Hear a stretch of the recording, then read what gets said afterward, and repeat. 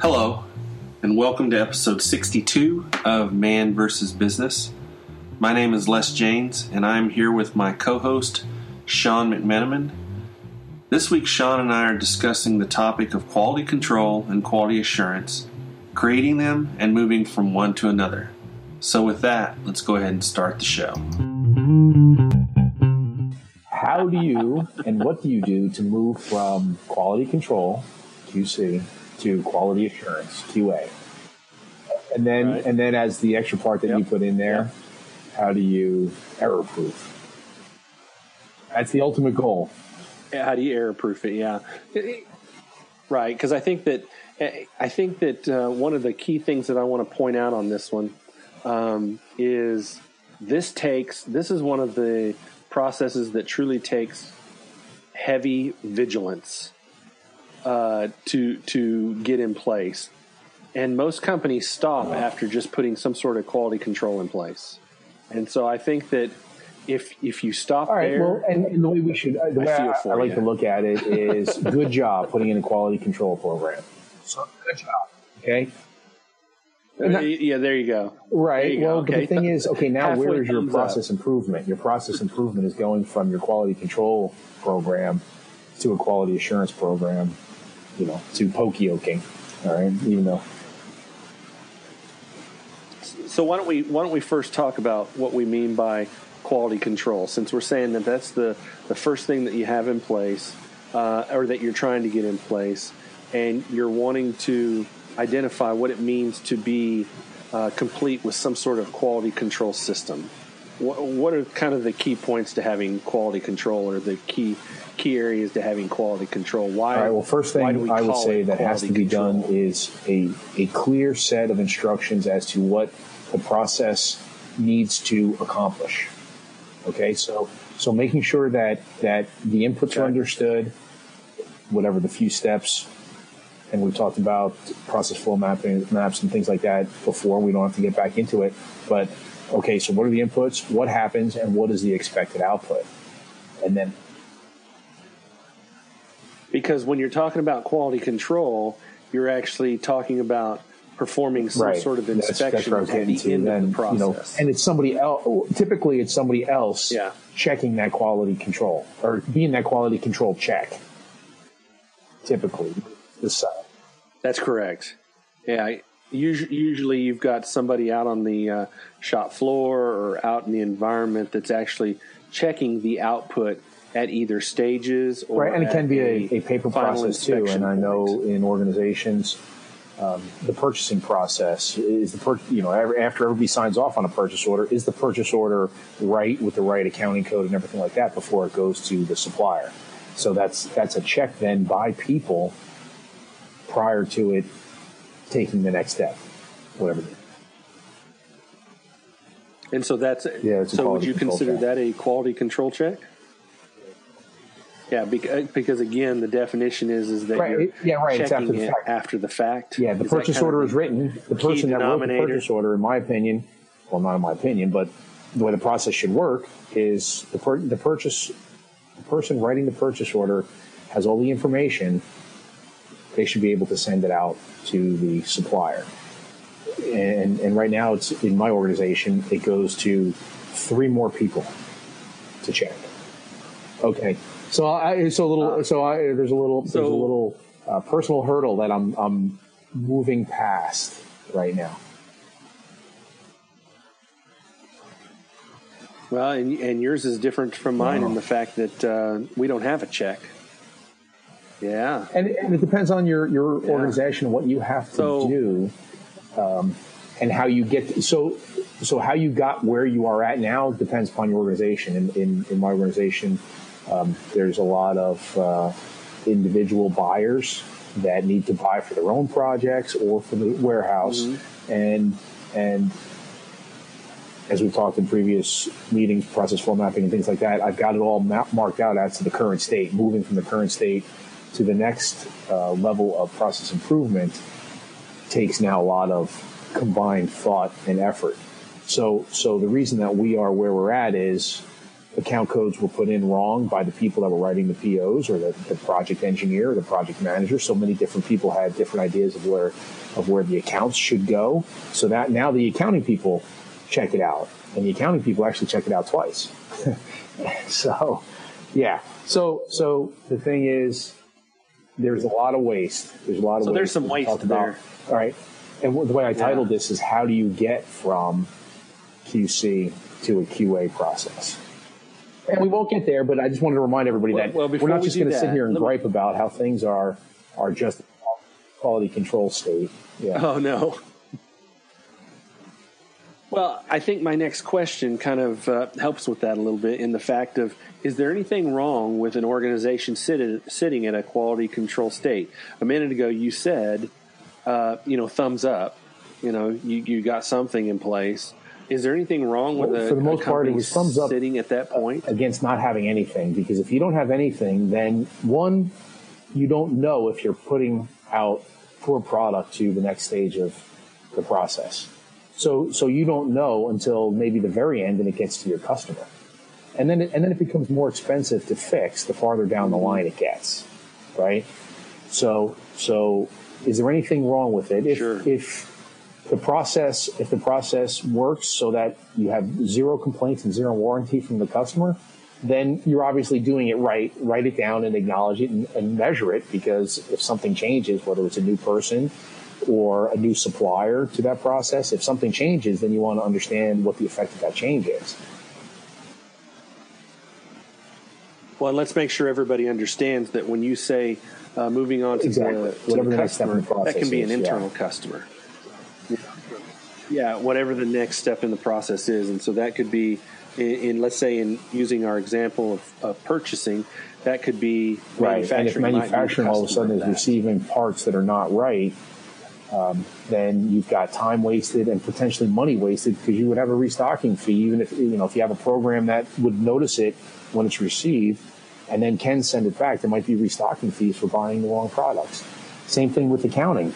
Accounting, the month goes by very fast, and I will back up accounting on this and many other topics, even though we all understand that accounting doesn't run the company, but the information that they have to process is vast and is very important, and 30 days happens very quickly. And if they're trying to reconcile wrong accounts and wrong values in these accounts at the end of every month, boy, it makes their job a lot harder. Yeah. So utilizing your example of purchasing, so if they take and purchase some material, it gets out onto the shop floor is saying, this is incorrect, it's not what we needed, yada, yada, yada. They point their finger back to purchasing. Okay, they've had some sort of validation. It could have been incoming receiving inspection, which is, a quality control point. At that point, they could have figured out that something is wrong, so they point their finger back at purchasing. Purchasing then takes that information and says, oh, well, wait a minute. That wasn't really us. It's engineering's fault. They gave us the wrong part numbers, or the drawing was incorrect, or the way we deciphered it was incorrect. So they point their fingers back to engineering. Engineering then says, well, wait a minute. The spec told me that I should have it this way, and that's what I designed in. If that's not correct, I don't know what's going on. So did the sales guy not quite understand what was going on, and how did the purchasing guy or the receiving guy even know that what he just caught was incorrect? Or the production guy out on the shop floor, how did he know what was wrong? Did he know because of experience? Did he know because he knew something about the customer or the order? Whatever. My point there is that you've got this constant, we check something, it goes backwards. They look at it and they go, oh, well, it's back this direction. They look at it, oh, it's someone back here. And so it just daisy chains right on back. So I think that the point I'm trying to get to is the fact that you're catching something after the fact, and now you're wasting time going right back upstream like a salmon. You're fighting right back upstream to figure out what the problem is, and so while I think having a quality control process in place is a good start, that's why I said at the beginning of this, whoop-de-doo. Well, the thing is, You are right. You're right in the essence that if you got nothing, right, it's better than nothing. But that's as far as I'll go.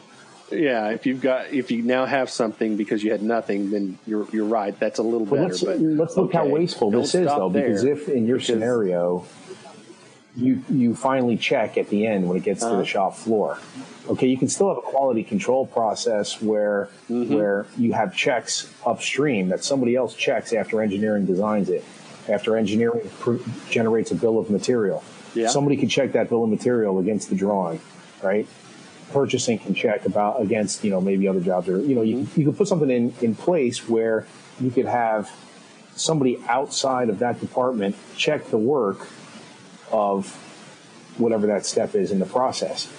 Look at how labor intensive that is. But you won't have delay if you do catch all those issues. You will have some delay in the upfront process, but then when the part comes in and manufacturing has the right part, has the right drawings, has the right schedule, they should be able to build it in. If they can't, then it's a performance issue, in manufacturing. So, yeah. So here's what I call that. Okay, fine. And believe me, I'm not advocating a QC because that's why I wanted to go QC to QA. Yeah. I know you're not. Here. I'm kind of playing a little bit devil's advocate here with you, but yeah. In that, I know where Sean's actually going with this, so I'm actually playing a little bit of devil's advocate. But the fact is that a lot of companies will continue to build up their quality control methodology and thinking, and have a very hard time making the leap to the next thing, which is what we're going to talk about here in a minute, which is quality assurance. They kind of get stuck in that whole mindset of, well, let's put something in place here to stop that. Let's put something in place here to stop that, instead of looking at the whole value stream and figuring out where's it starting. My heart was racing about 150 beats per minute trying to get to that point there. I hear you. So I think we're ready to kind of go down what that we path. So kind of harp on, and hopefully we don't sound like broken records, because the thought of quality assurance takes into account somebody thinking across the whole product line, across the process flow, and can help each individual section of that process create the quality in the product, instead of seeing what kind of quality from the outside is on the product. And I think you make a valid point there. You have to have a value stream owner so that somebody is kind of driving the wheel as to guiding the direction of where you need to go. Because if individual people are trying to make those decisions, they're just going to keep building things into the environment that they control to continue to create quality control checks. They're not going to be working towards removing those things and coming up with a way to put quality assurance in place. So I think that maybe that's the next thing we should do, is define what do we mean by quality assurance. So quality control was really the fact that you were inspecting the process after the fact. Does quality assurance mean that you're ensuring the process? Well, I don't know if it's before. That'd be pretty good if you can we state that? Have a premonition about how good things are going to be.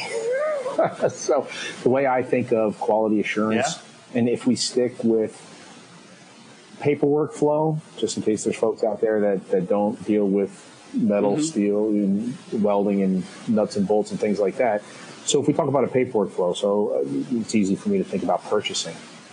If you have on the software system that you are entering a purchase order on, the information, if there's a setup in that document, in that purchase order preparation that only allows certain items to be selected, then that's building quality assurance into the product. Now it doesn't poke yoke, it doesn't error proof it, but it narrows down the choices of what can be selected for any combination. So assume, you have a customer, you have an engineer, you have a product that you're buying.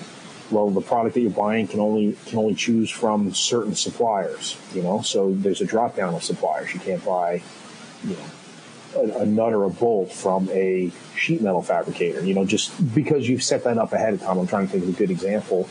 of how you would only have a matrix of selections based on certain criteria that the purchasing person will fill out on the sheet. So I think that from a quality assurance standpoint, you're trying to make sure that what you're doing in the process flow is assured that it's correct. So you're trying to make sure that errors don't move down the value stream. And that's where quality control is a little bit late in the fact, in that it's usually on what I would consider the back office, and it's usually being caught and done at the back office point. In a lot of cases, what we're talking about here is information, the front office side. From a quality assurance standpoint, you're trying to make sure that information flows as correct as possible so that when it does get out on the floor, you've removed most of the circumstances that cause quality issues. So I would say some examples that I can think of is whatever you can do in the estimation stage to define your service or your product, whatever you can do in the engineering stage to automate or define or set up exactly what you're doing. Anything that you can do in those areas that will help to remove something that happens on the shop floor from arising is really and quality you can assurance figure out those points and those hurdles based on the pain points that you've had in the past. So if you're living without either a QC or QA system, you can understand and go to Gemba, go out to the shop floor and find out what are the issues that the folks are seeing, and then backtrack that through the system on how to institute the assurance of quality as far upstream as possible. Well, and when you're in a small organization like we personally are, we don't even have a quality assurance person or a quality control person.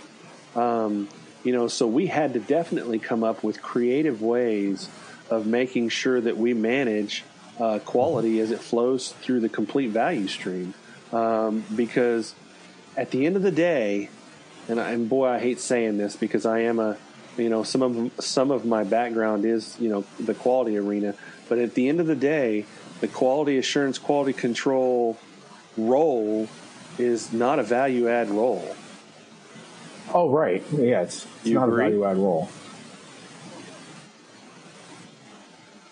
Yeah, I mean, I don't, I'm not trying to make it to where, people's jobs are in, in jeopardy here. But, that role is something that an organization should always think very clearly on and very specifically on, because you don't want to overburden that position. You don't want to staff that position up. You don't want to put the Band-Aids on you're like having you were all kinds saying of before. problems. Yeah, exactly. So I think that when you get to the quality assurance piece of this whole discussion, quality assurance and error proofing are really almost one and the same. In that, as you're trying to develop methodologies for verification and effectiveness and all those kind of things, in some instances you are coming up with error proofing potentials.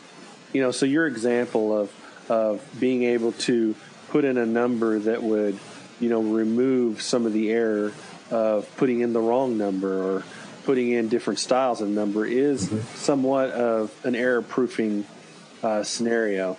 Although true error proofing, in the words of Lean, is the fact that when you're assembling something, you can only do it one way.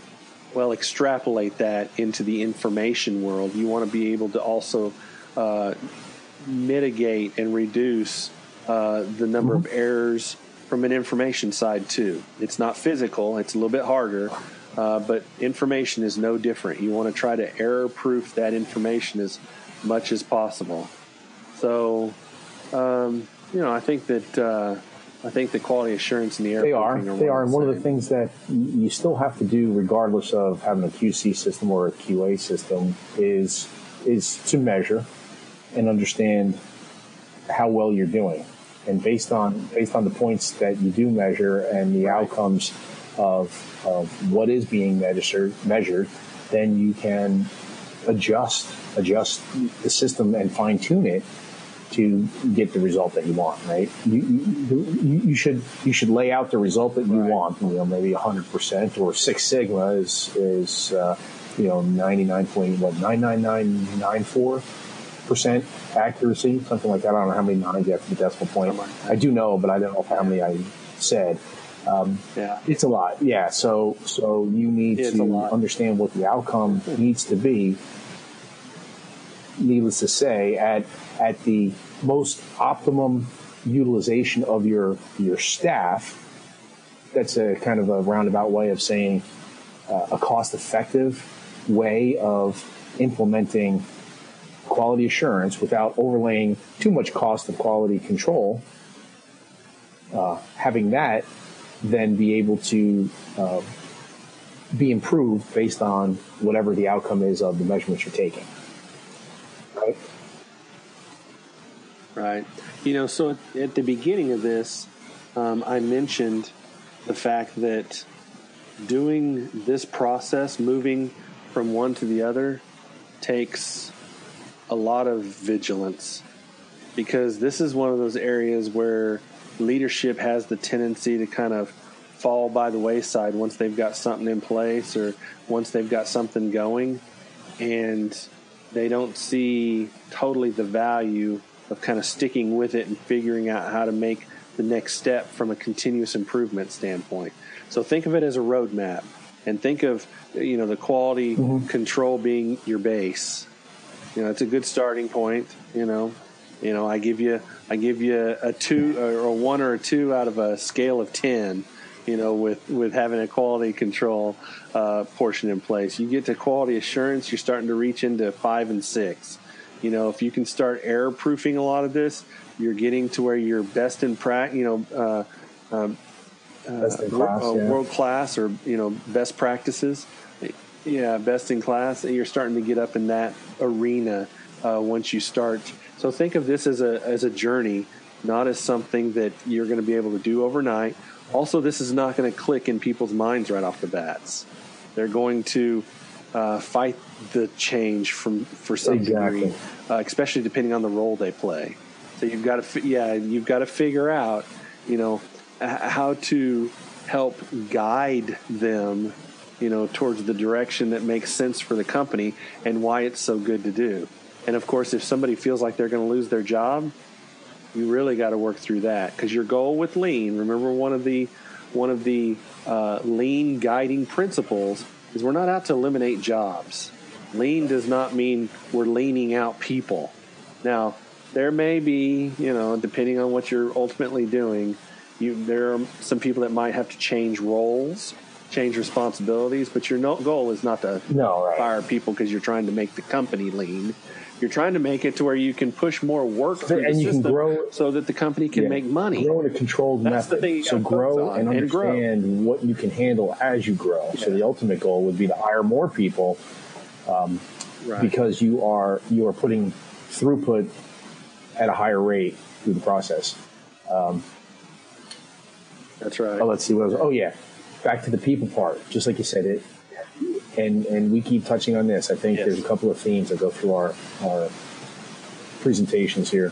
It is planning, and it's the people. We talk about process all the time, but you do have to make sure that people and their brain understands why they're there and how valued they are. So how you can't just tell them, hey, you're not going to lose your job, just do it this way. You have to help them along so that they buy in and are engaged in the process, and knowing that they should be helping the process, so that, if they can do their job either faster or maybe only spend half the time, well then, they can potentially move up in the company because they can spend the other half of the time doing something else at a higher level. So, you don't want to promise some things that aren't going to happen, but at least the opportunity is there. We talk a lot about succession planning and things like that, where you need to have people that understand that they want people to be able to take the job that they're in so that they can move up. And that should always be the message to people on improving the process that they are in, that's their normal day-to-day job. Hey, one other thing, and I don't want to jump too far without mentioning it, there's internal QC QA and then there's external QC QA. So there's many people internal. So a lot of our focus here has been on the internal process here. And if you're a company that utilizes suppliers, and whether it's for a product or a service, the same thing goes. An ITP, inspection and test plan for your supplier, it can be 85 pages long with a whole bunch of hold points. That means that you don't trust where they are unless you check it or you hire somebody to check each individual point. Or, cutting to the chase, getting to a quality assurance program is that you have audited your supplier, you understand how their quality is instilled into the product, and you poke yoke it enough that you don't even have to visit the supplier before they ship it, whether they ship it to you or direct to your customer. That's quality assurance. So to do that, you need to start to build a relationship with your suppliers and get them to understand that they're part of the supply chain. I don't see too many people using that term. That was, an MBA speak term back when I went to school many, many years ago, but it still holds true. You want to shorten the supply chain. You want to make sure that your suppliers know what you need. Be clear with them. You don't always just beat them down for cost. If you have to beat them down for cost, then, that relationship is strained to begin with. Same thing. And you should be getting the best value. Right. And the value encompasses quality. Sure. So investing that time on your end, so that they invest the time. Yeah. Delivery. And of course cost. You can't be the most expensive. You can't be the most expensive if you're going to survive. Yes. Because Yeah, but it's three knobs that you're dealing with there, and you can't forget about those knobs. Yeah, exactly. Just only focus on one big knob, cost. Big knob. Yeah. So why don't we go ahead and wrap up right here? I think our goal was that we just really wanted to kind of touch on that roadmap for moving yourself from maybe not having anything in place to having a quality control in place, not sitting there very long and moving into quality assurance, and start truly thinking about error-proofing the process. But I think in Sean and I's experience, you're leaping from nothing to a error-proofing scenario, you're not going to have quite the culture in place to be able to do that. So you do have to kind of run through this model in that order. It's very difficult for a company to leap from nothing to just error-proofing their whole system because they don't have a vision of where they're trying to go, and they don't understand the pieces and the parts that make it up to make those kind of decisions. I'll just say this now because that's a difficult thing for a leader that's in the position of understanding that you need to go to an error-proofing program. You know what the answer is already. You've got to help the students, right, the other people in your organization, get to the same level that you are with what the outcome could do for the company. So that's where being the teacher, being the leader and the mentor, boy, that's where a lot of hard work, like you said in the beginning, Les, that's where all of the hard work comes in, because other people might not see it, and you already know the answer, but you got to teach them how to do it. Mm-hmm. Yep, stick to it. Well, with that, why don't we go ahead and wrap up this today's session, and we will talk to everybody next week. See you later, Sean. I hope you enjoyed this episode of Man versus Business. Please note that neither Sean nor myself are business consultants. We just have a strong passion for discussing all things business. Please remember to visit sigmatree.co to see our other podcasts, our business ventures, and our blog. And by the way, you can also drop us a line from the message page. Again, thank you and have a good week.